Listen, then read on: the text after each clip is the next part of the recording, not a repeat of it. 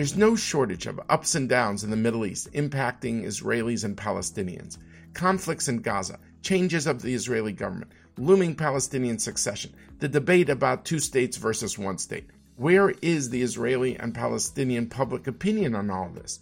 How does the public opinion impact decision-making? What impacts public opinion in Israel, the West Bank, and Gaza? And what can we learn about public opinion that gives us deeper insight into the conflict and into these societies? Hello, and welcome to Decision Points. This season, we're exploring a series of policy dilemmas facing Israel, tough calls that require courageous leadership and creative thinking. My name is David Makovsky, the Ziegler Distinguished Fellow and Director of the Koret Project on Arab-Israel Relations at the Washington Institute, and I'm excited to go on this journey examining Israel's tough policy decisions with you.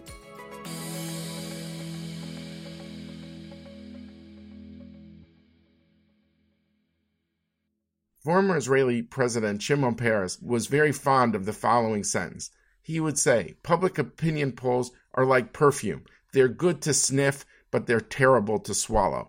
In other words, it's important to take a pulse of the public, but ultimately leaders bear the responsibility to shape public opinion and not be shaped by it. This is true. However, the Palestinian Authority has not held an election since 2006, and its leader Mahmoud Abbas is reportedly 86 years old. In contrast, Israel has held 4 elections in 2 years and sometimes seems paralyzed by recurring trips to the polls. The absence of Palestinian elections is one factor that makes people want to understand, what do the Palestinian people actually think? How do West Bank Palestinians internalize conflict between Israel and Hamas in Gaza? Who do they want to succeed Mahmoud Abbas? Do Gazans like Hamas? If they don't, are they afraid to say so? For their part, Israelis are split on their support for former Prime Minister Netanyahu, support for settlement expansion, and the role of religion and state, just a few issues among others. Of course, the most looming of all questions is, what do Palestinians and Israelis think about a two-state solution? The 1990s were a period of hope for Israelis and Palestinians. In 1993, the Oslo Accords marked the first official agreement between Israel and the PLO, the Palestine Liberation Organization. Today, the leadership of Israel and the Palestine Liberation Organization will sign a declaration of principles on interim Palestinian self-government. It charts a course toward reconciliation between two peoples who have both known the bitterness of exile. However, the euphoria of the 90s quickly gave way to the despair of the 2000s. The resurgence of the conflict during the Second Intifada made hopes of a two-state solution more and more distant amid failed efforts to broker an end-of-conflict deal. Support for a two-state solution has become distant in both communities as diplomatic drives have proven to be elusive. Yet what will replace it? Among the Israeli public, traumatized by recurrent conflict, fewer and fewer think there are simple choices for Israel. A number of reports on Israeli and Palestinian public opinion on the two-state solution have yielded discouraging results. In Israel, support for a two-state solution has dropped from 69% in 2008 to 47% in 2018. Some reports put the number as low as 42%. Among secular Israelis, it rises as far up as 72%, but among religious Israelis, it drops to 20%. On the Palestinian side, while two-state solution has a plurality of the options, it no longer has a majority support as it has in the past. Indeed, there's increasingly great ambivalence among Palestinians as whether a two-state solution would be the end to the conflict or part of a larger move to regain all of mandatory Palestine. 66% of West Bank Palestinians and 56% of Gazans state that ultimately regaining all of historic Palestine for the Palestinians should be the ultimate top priority. What do public opinion polls say about the state of Israeli and Palestinian publics? Where do we go from here? Do the leaders shape public opinion, or does public opinion shape the leaders? To discuss these questions, we're joined by 3 top public opinion experts, Khalil Shikaki, David Pollack, and Tamar Herman. First, I will discuss Arab and Palestinian public opinion with Khalil and David, and then we'll turn to Tamar to provide us with an Israeli perspective. Khalil Shikaki is a professor of political science and director of the Palestinian Center for Policy and Survey Research in Ramallah. He's someone I've known for 30 years. Since 2005, he has been a senior fellow at the Crown Center for Middle East Studies at Brandeis University. Dave Pollack, the Bernstein Fellow at the Washington Institute, is director of Project Fikra and previously served as senior advisor for the broader Middle East at the State Department. David has dedicated much of his life to polling in the Middle East, and I should say I've known him for decades as well. So, first, welcome, two friends, Khalil Shikaki and David Pollack. Thank you both for joining us today. Thank you, David. Happy to be with you. Thank you. My pleasure. Delighted. So, look, you've both devoted your professional lives to this issue. So how much does public opinion matter in the Israeli-Palestinian context? Is it static? Is it fluid? What are the forces that change public opinion? Khalil, maybe we'll start with you. Sure. Of course, it does matter. For the Palestinians, this is about how they feel in their daily life. They live under occupation, so their feelings are intense. And leaders, factions, and negotiators all have to be sensitive, even to those attitudes of the public. Even if the system is authoritarian, they still need some sort of legitimacy, and it comes from the satisfaction of the public. But of course, we have to keep in mind that public opinion has to compete along with other domestic and non-domestic factors. And that includes, for example, the nature of the leaders and their base. Their base might be of a particular ideological or religious beliefs, and even if the majority does not share that view, still leaders will do what their base wants them to do. The nature of the political system is important. The nature of the elite competition is important.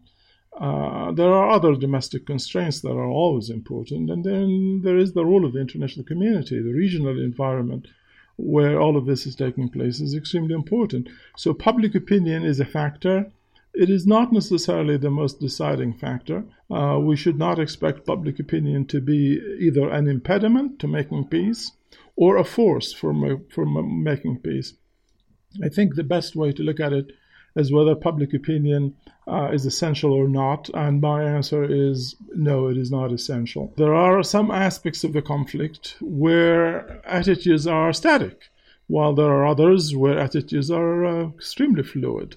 In matters like vital needs, whether it is statehood, 6 to 7 lines, East Jerusalem as capital, sovereignty over holy places, right of return, the symbolic nature of the right of return, are much more static than attitudes regarding, say, constraints on sovereignty, the extent of those constraints, border adjustments, implementation of the right of return rather than the symbolic nature. Matters related to diplomacy and violence, support for diplomacy and violence.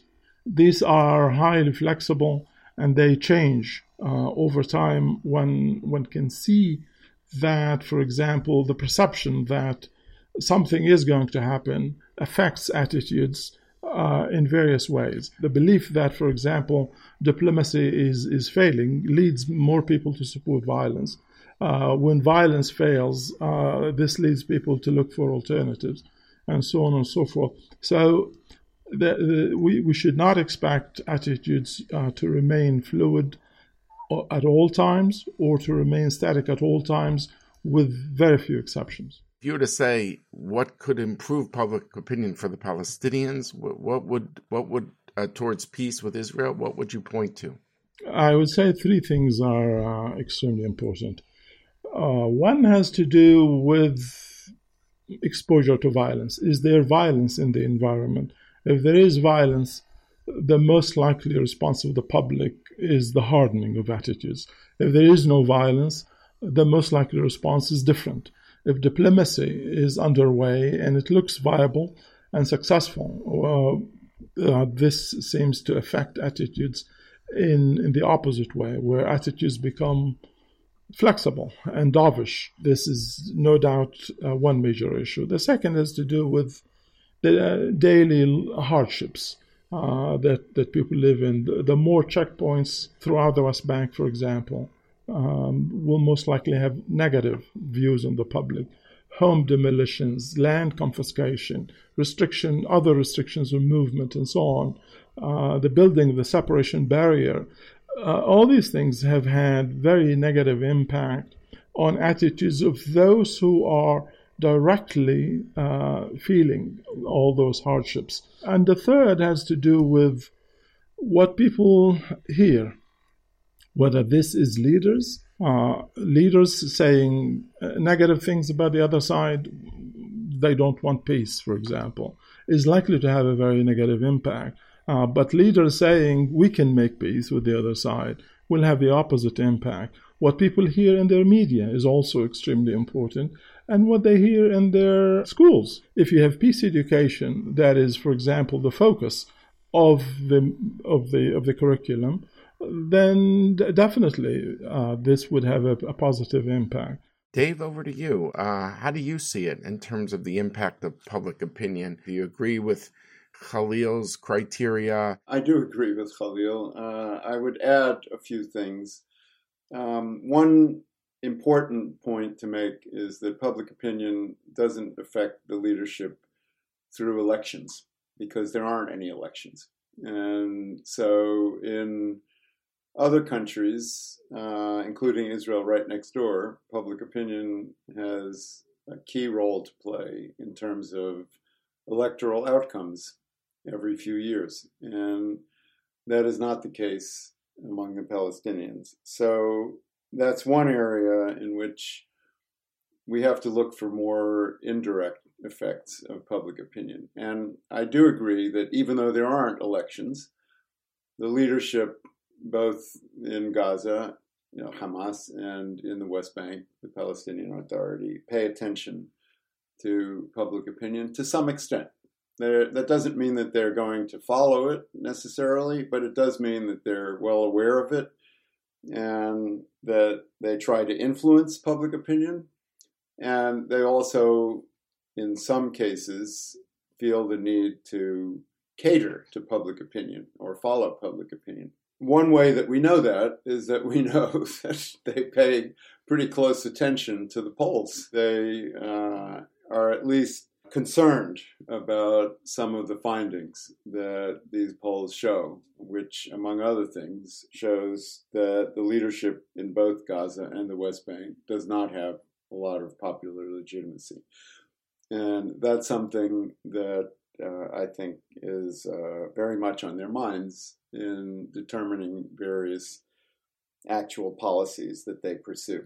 Another thing that I would add to Khalil's analysis is that what I see in my surveys and other surveys among Palestinians is that one key factor is the geographic division into the West Bank, Gaza, and East Jerusalem. These are people who live under quite different circumstances, different political leaderships or lack of political leadership, different relations with the Israelis, the presence or absence of settlers in their midst or of Israeli forces is significant. The presence or absence of armed conflict on a large scale, which we see in Gaza but we don't see in the West Bank, is a significant factor influencing public opinion. And over the last decade or so, I find that it's important actually to distinguish between Palestinian public opinion in Gaza, in the West Bank, and in East Jerusalem. It's probably sometimes misleading to lump them all together. When it comes to how fluid or static public opinion is and what changes it, I agree. It depends on the issue, it depends on the circumstances.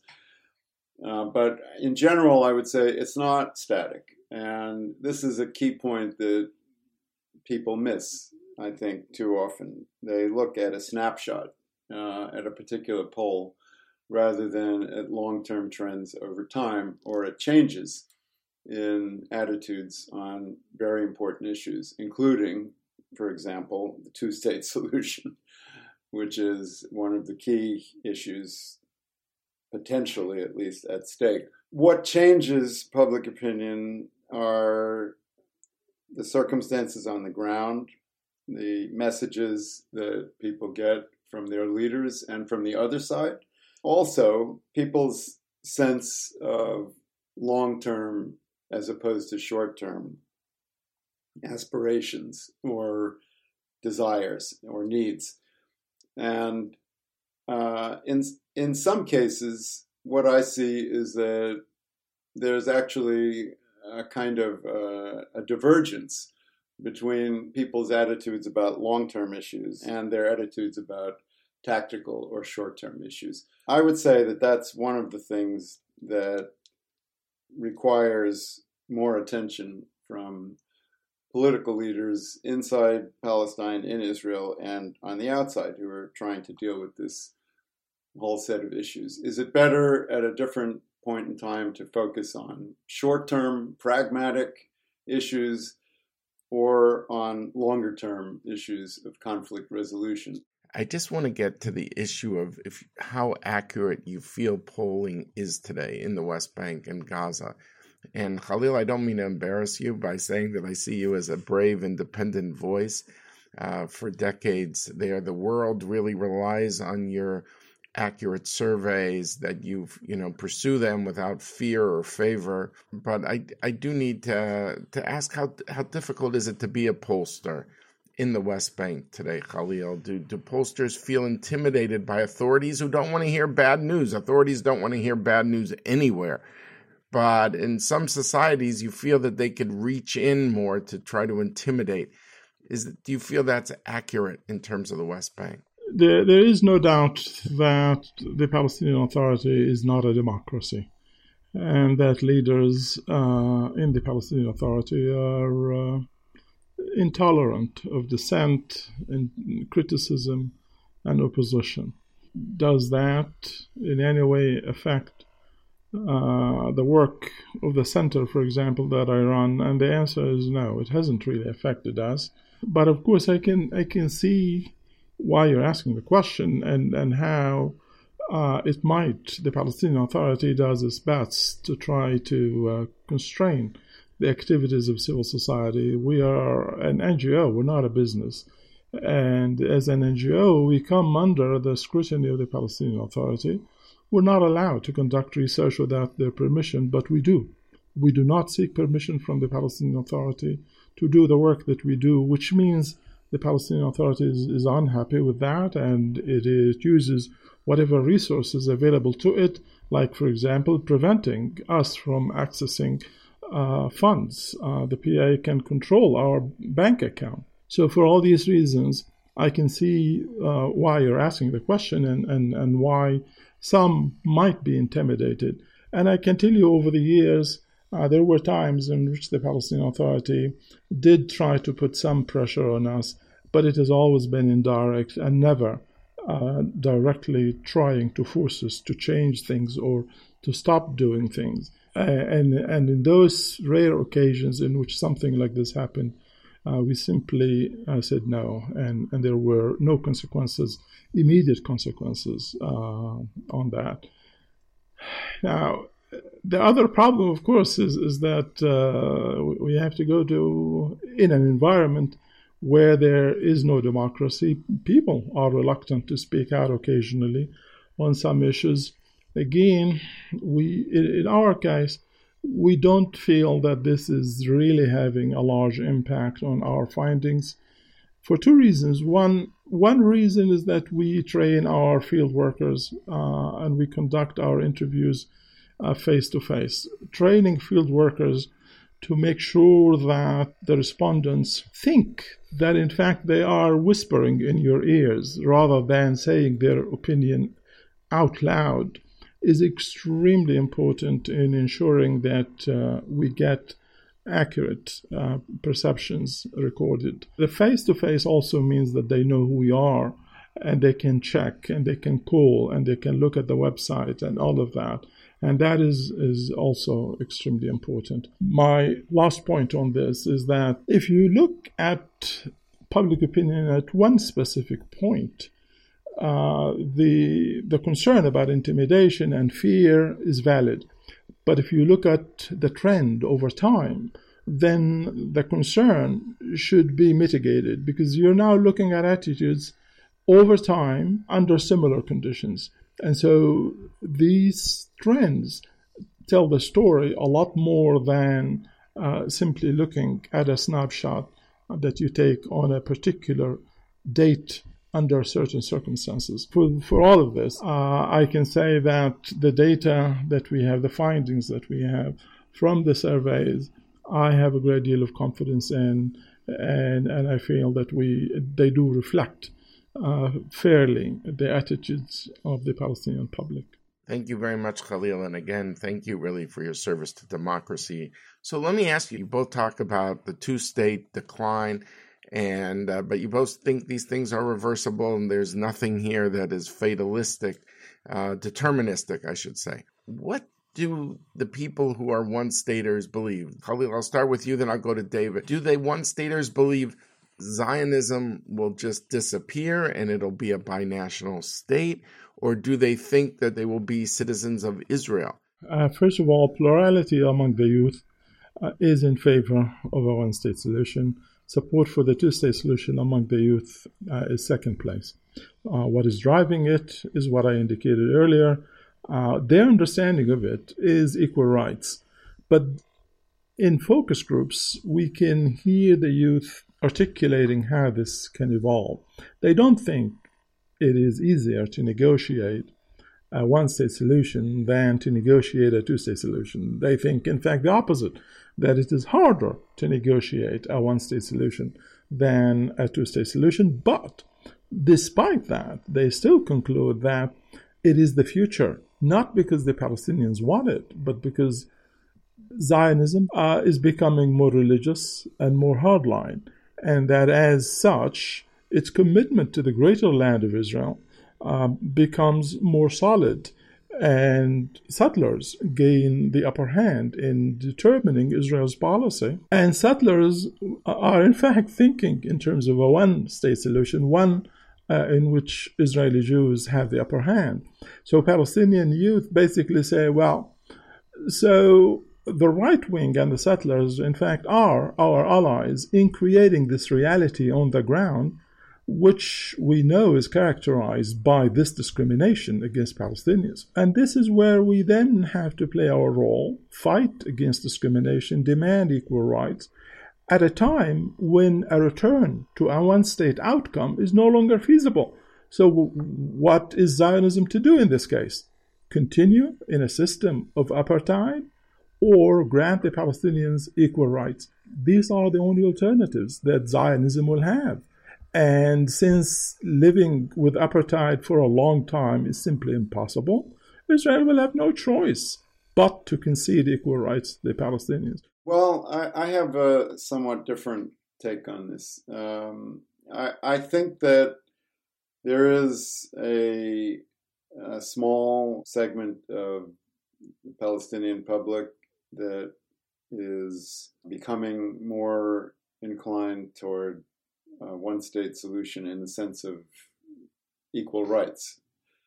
But that's a very small segment in the surveys that I see. Most of the Palestinians who say a two-state solution is no longer feasible and maybe not even desirable, we want a one-state solution. What they mean by that is that the Palestinians will take over all of Palestine for themselves and liberate historic Palestine from the river to the sea. It's not about equal rights. It's about what they see as reversing a historic injustice and restoring their natural right to be the dominant people in all of Palestine, eliminating Israel in effect. And when my pollsters, or my Palestinian pollsters, the ones that I contract to do these surveys, ask very detailed questions offering different options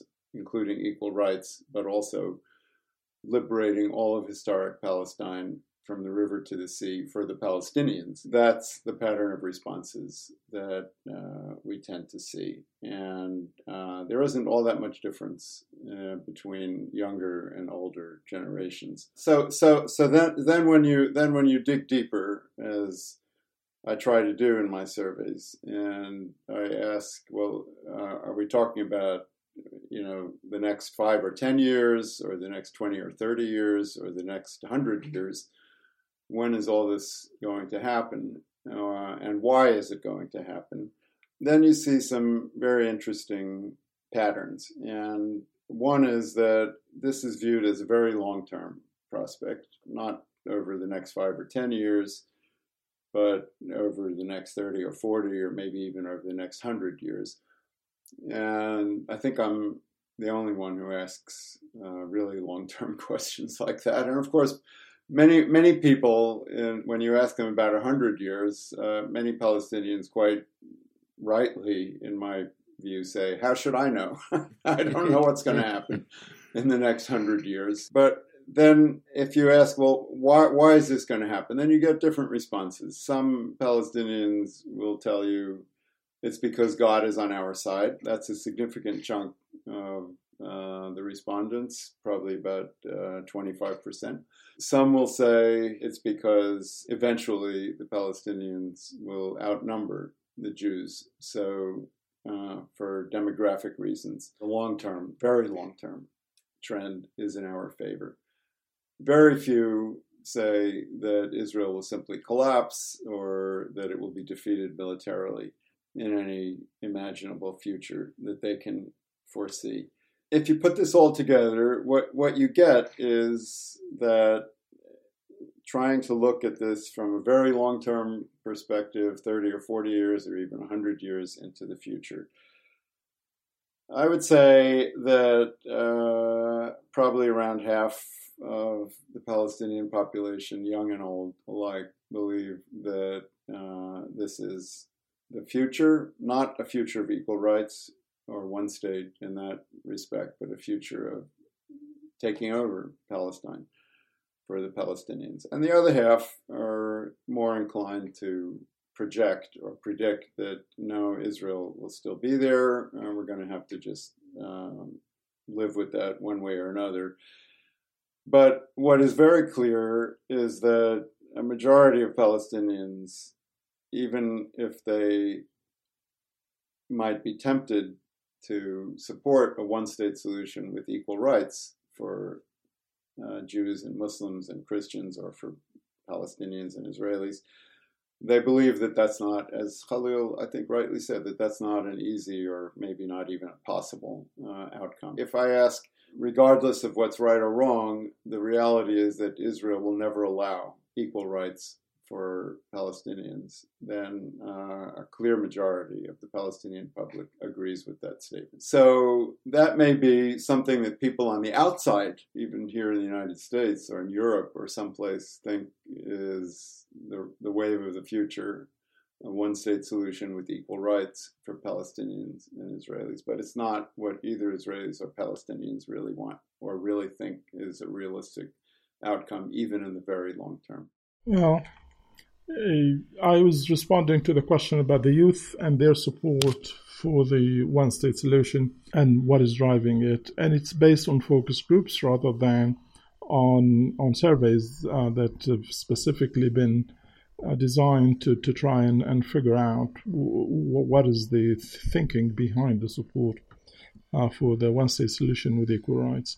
David is right. There is a significant segment of the Palestinian public that supports a one-state solution in which the state is the state of Palestine. Whether Jews will live in that state or not and what rights they will have, they might disagree. But most of those are basically driven by an Islamist value system, and they represent around a quarter of the Palestinian public. And they emerge when you pose the question about preferences. If you have a magic wand, what would you want to do? It's a different question than, given the reality of today, what would you be willing to support? So if you ask the question in a manner where you are inviting people to express preferences rather than supporting options that they have, you will find a greater number that would support a solution that they prefer based on justice as they understand it. But if you ask a question about support given various options and given constraints, they will give you a different answer, one that is not based on justice, but based on feasibility and fairness. Fairness being a little different than justice. And that is the issue about feasibility and fairness is mostly where we are focused, rather than on asking questions about preferences that most people, as David said, will say it's not realistic, it's not going to happen. Fascinating. So let me ask you about succession. What does the polling teach us in trying to understand the succession race? Dave, what do you say? Most Palestinians believe, I'll just put it like this, that the time for succession is now. And they don't think that that's on the horizon necessarily, but they believe that Mahmoud Abbas, the president of the Palestinian Authority, is no longer a legitimate leader, and that he should resign, and that somebody else should take his place. That may be what people think, but they also understand that that's not a likely short-term outcome, and the Palestinian leadership simply rejects that trend in public opinion. The one thing that I think I would say is that this is not going to be decided based on public opinion. So, Khalil, how important is polling in that succession race, and what does the polling teach us? Well, I want to agree with David Pollack's response. It is highly unlikely that public opinion will determine the post-Abbas succession. If it is up to public opinion, Marwan Barghouti is by far the most popular leader. He is not only from Fatah, but he is also someone who has the support of people from various value systems, people who are from Fatah and outside Fatah. He is seen as the man of integrity, the man who is not reluctant to criticize his own leaders, and someone who is strong and has the initiative in responding to Israel. And that he is a Democrat, a young God, and that he is a unifier, will unify the West Bank. These are all attributes that the public doesn't think Abbas has. And so over the last 5 years, somewhere between 60 up to 70% have demanded Abbas's resignation. And Marwan Barghouti is certainly seen as the person who should be replacing him. Of course, Marwan Barghouti is spending several life sentences in an Israeli jail. So this is also not all that realistic in the short term. But that is where the public is. In an authoritarian system, usually those who are in line for succession are reluctant to show themselves and to criticize or to make themselves popular. That is what we have here. Unfortunately, Barghouti is sort of invulnerable to that because he's in jail and he has all that popular support. So he feels free to criticize and to show himself to the public. There is, therefore, a person who is very popular, and there is no doubt that other Fatah leaders, if they are to express themselves more openly and more frankly and more boldly, they might also have a chance to compete with Barghouti. But so far, unfortunately, there hasn't been anybody from within the secular nationalist movement, Fatah, to compete with Barghouti. And that leaves Islamists. Among the Islamists, Ismail Haniyeh, who is the head of Hamas, is the most popular. He can beat Abbas. In our last survey, he did that very easily, but he can never beat Marwan Barghouti. Fascinating. Look, I could talk to you guys for hours upon hours and hours. And we just scratched the surface here. So this means we got to do it again, and really checking in with really two people, veteran pollsters who have really devoted their professional lives to this issue in Ramallah and Washington. And I just want to thank you so much for joining us here today. Thank you, David. Happy to be with you. My great pleasure. Thank you both.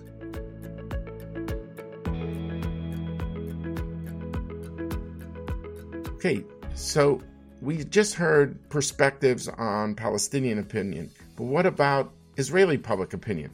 To help us dig deeper into this, I had a conversation with Tamar Herman. Tamar Herman is a senior research fellow at the Israel Democracy Institute and the academic director of the Viterbi Family Center for Public Opinion and Policy Research. Additionally, she's a professor of political science at the Open University. Hi, Tamar, and thank you for joining us today. Hi, David. It's always good to hear your voice. So we're talking about the role of public opinion, and when do Israeli leaders try to shape public opinion, and when are they content to be led by public opinion amid concern for their electoral base? So actually, I can give you a one-word answer, and the answer is always. They are always trying to shape public opinion, and at the same time, they're also always led in a way by public opinion. It's a two-way influence, actually, because, there is some intimacy in the leaders' public relations in Israel. It's a small country, and the voices of the people are immediately heard by the leaders. This doesn't mean that they always respond, but they hear and they react. And they also try to shape public opinion because it's a very attentive public. So they're, in a way, conducting an ongoing dialogue without, of course, the leaders admitting that they are always corresponding with the public opinion, because otherwise people will start doubting the leadership qualities. Do you think that there's certain issues where they're willing to be bolder in shaping public opinion, and there's certain issues that are too sensitive that they're willing to be led on?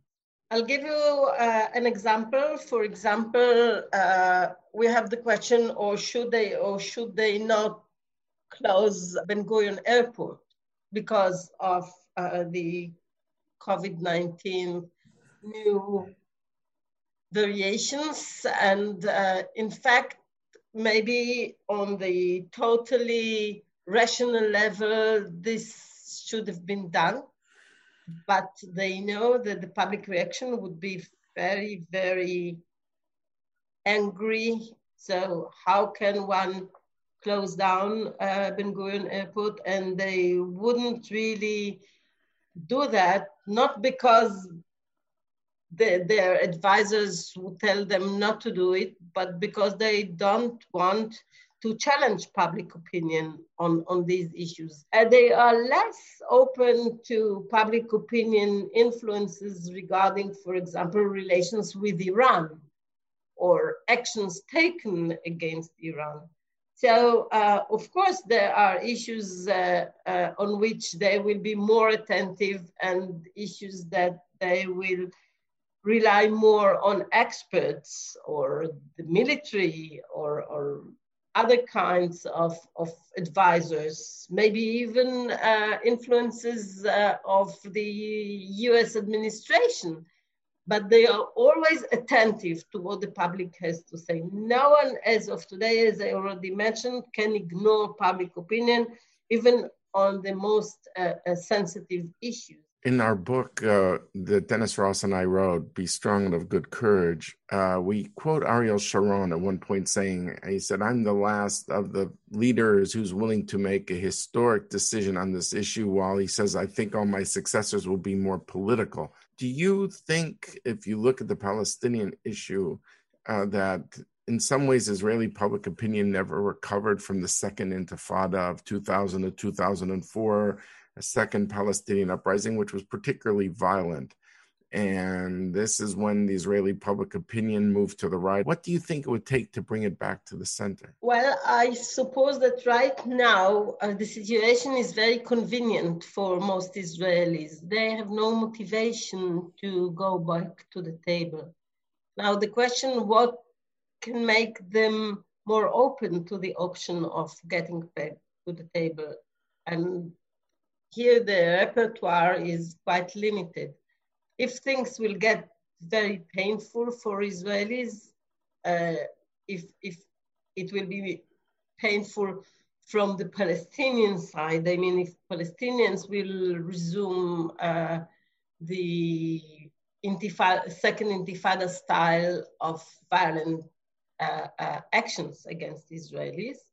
So this may boomerang in the worst direction, but it may also convince Israelis that the costs are too high. If the international community will penalize Israel for not getting back to the table, or if some very huge compensation will be offered to Israel. For example, Saudi Arabia will say, we will give you this and that, and we'll also keep an eye on the Palestinians. This may be a positive incentive.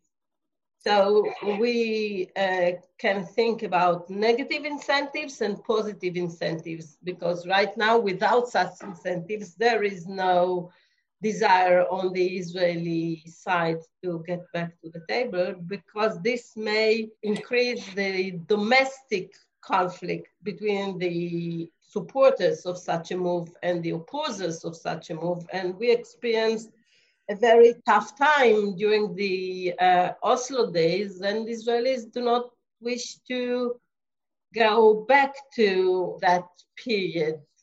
So unless the circumstances change very dramatically in the positive or the negative direction, I don't see people getting back to the table, at least supporting such a move. And of course, if we will have a leader that will be able to frame the resumption of the talks in such a way that the public will find it tempting enough. But I don't see such a leader in the horizon as well. And the first one about the use of violence, I mean, it seems to me that's what killed the Israeli peace camp.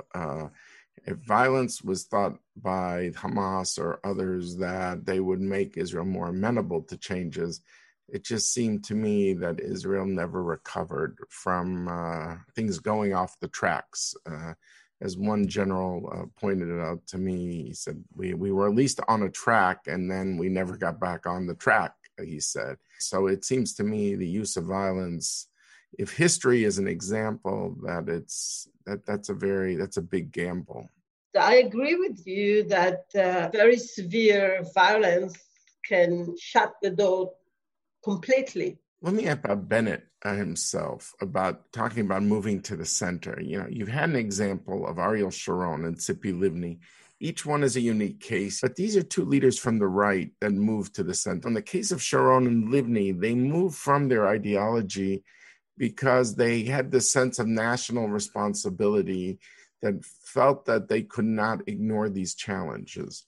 As you see Naftali Bennett, yes, he comes from the right wing, but he's actually lost a good part of his base when he moved to lead this government that's a hybrid of right, center, left, Arab. Do you think the lack of a base allows him to move more easily because he's not weighted down by a heavy base? Of course, in a way, it liberates him from being committed to the hardliners within his constituency.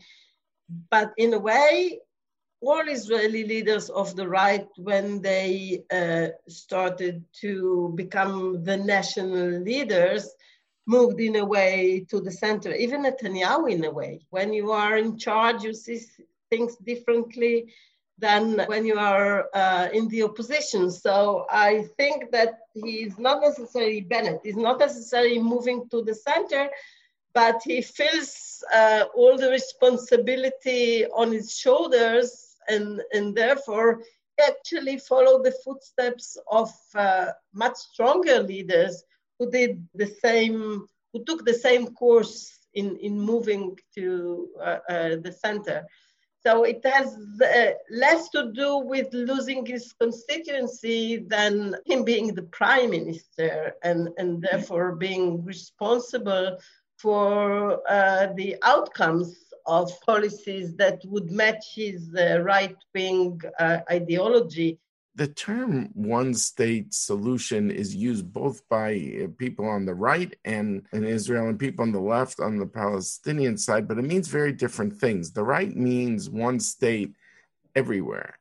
Israel, West Jerusalem, East Jerusalem, West Bank, Gaza, everywhere. And the Palestinians, when they say, and not just Palestinians, I should say, when they say the word one state solution, they mean a binational state. They mean no Israel as we know it. But as you see this whole idea of the one state, which part is gaining traction from your polls? And what would it take for the two-state solution to return to the majority it had a few years ago? It's a very interesting question because a one-state solution is a solution advocated in Israel by very, very small minorities on the left and on the right. Those on the right have in mind one state in which the Palestinian citizens or I'm not sure that all of them are thinking in terms of full citizenship. But what I have in mind is something that I dare say gets quite close to an apartheid state, in the sense that they don't really mean to give the Palestinians equal citizen rights, be they collective rights or individual rights. But they don't think about one man, one vote, South Africa style, which is the solution that is being advocated by a very small minority on the left. This will make, by their imagination, we will have a one-state solution in which Palestinians and Jews will have equal rights regardless of their demographic shares, because very shortly, the Palestinians will outnumber the Israeli Jews. If you take the Palestinians and the Israeli Arab citizens, then the demographic balance will change dramatically. But the advocates on the left think that it should be a state of all its citizens, and nationality is not important here. The mainstream doesn't buy this solution or the other solution. Actually, level of support for a one-state solution in Israel is extremely low, and they see it as a Palestinian maneuver in order to mobilize public opinion in the world. This is also a kind of a dialogue of two sides who do not listen to each other, because the Israelis do not believe that the Palestinians really mean a one state with equal rights to everyone. They see it as a means of actually outnumbering the Israeli Jews, and if not a threat to the very existence of the Jewish people, then certainly a huge threat to the Jewish state. Bringing the two-state back, it gets to what you said before about, that there would be some move by the Gulf states, just like Israel got off of annexation because there was a better offer of normalization with the United Arab Emirates. So if there's something tangible, you think it could bring the two-state idea back? Actually, when we ask people what is the favorable solution, over 50% still say that the two-state solution is the only game in town. However, they don't see it materializing. So it is not that people have totally disengaged themselves from the two-state solution. They just think in terms of the status quo, and they don't see why they should compromise on a two-state solution. But if you push them with the back to the wall and tell them, okay, we will have to find a solution other than the status quo, then the only thing that comes to mind of most Israelis is the two-state solution. It would be interesting in your poll. Of course, people mean different things by this, but both Bennett and Foreign Minister Yair Lapid have both said, this line, we want to shrink the conflict. We want to minimize it, reduce it. There might be some things we can't solve, but between solving the conflict and managing the conflict, we can reduce the conflict to its minimum. I got to believe that would be a popular idea. Absolutely. Because the Israelis are not warmongers in this regard. I mean, they are not in love with the conflict. They, like everyone else, they would favor a situation in which they will not have to pay very highly for the rather convenient life in Israel. And if the Palestinians come and work in Israel, and if there is no risk of a third intifada, and if Hamas can actually be bought by Qatari and other states' money, then from the Israelis' point of view, the situation is not perfect because they know that in the horizon we can see future waves of bloodshed. So the conflict is not something that they cherish per se, but they have learned to live with the conflict, and they are just trying rationally, I have to say, to reduce the costs, because peace will be much more costly from their point of view. So let me ask you, we just had an interesting back and forth between Khalil Shikaki and David Pollack on the distinction between unfettered aspirations versus realistic policy options. Khalil says, well, the Palestinians may dream of no more Israelis, but most Palestinians believe this is unrealistic. As a pollster, how do you distinguish between people's, dreams and their measured judgment about what is realistic? Well, in the past, I'm sure that you remembered, we had two questions that we asked in each poll of the Peace Index. We asked, do you think that peace with the Palestinian is desirable? And do you think that such a process may bear fruit in the foreseeable future? And we saw that many more people thought that it is desirable than the number of people who thought that it may come true.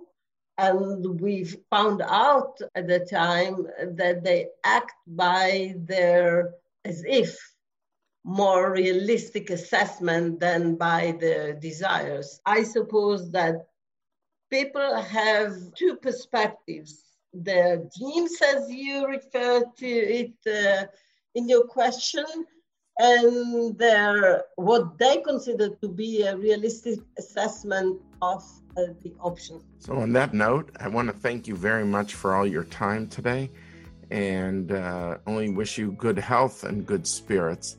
Thank you, David. Bye-bye.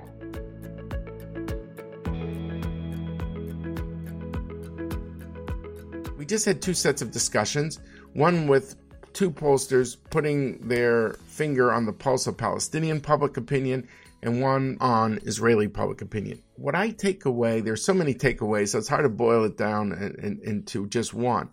But I think what we heard was an interesting debate between Khalil, who thought what counts is people's look at policy options, because those are tangible here and now decisions that are very real. And what counted most for David was a belief, where are people's dreams? When we talked to Tamar, I think it got much more involved in terms of looking at polling in the wake of after having 4 elections. And there's a fatigue there after people go to the polls 4 times in 2 years. At the same time, she said that you have a new government in Israel, and the new government does impact public opinion. And therefore, it would be wrong to look at public opinion in the abstract. So I think what we're left with when you add these two conversations together is that it's a constant conversation in terms of where the leaders lead the public and where the leaders follow the public. And the nature of the Israeli-Palestinian relationship is always going to be essentially a conversation of both, of how leaders interact with their publics and how do they interact with each other. Sometimes the leaders are ahead of their public, and sometimes the leaders are behind their public. And how they navigate those sets of conversations is going to be key for understanding Israeli-Palestinian relations going forward.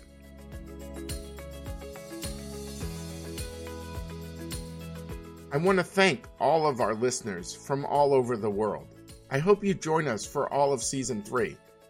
Please go to your favorite podcast app to rate, review, and subscribe to Decision Points.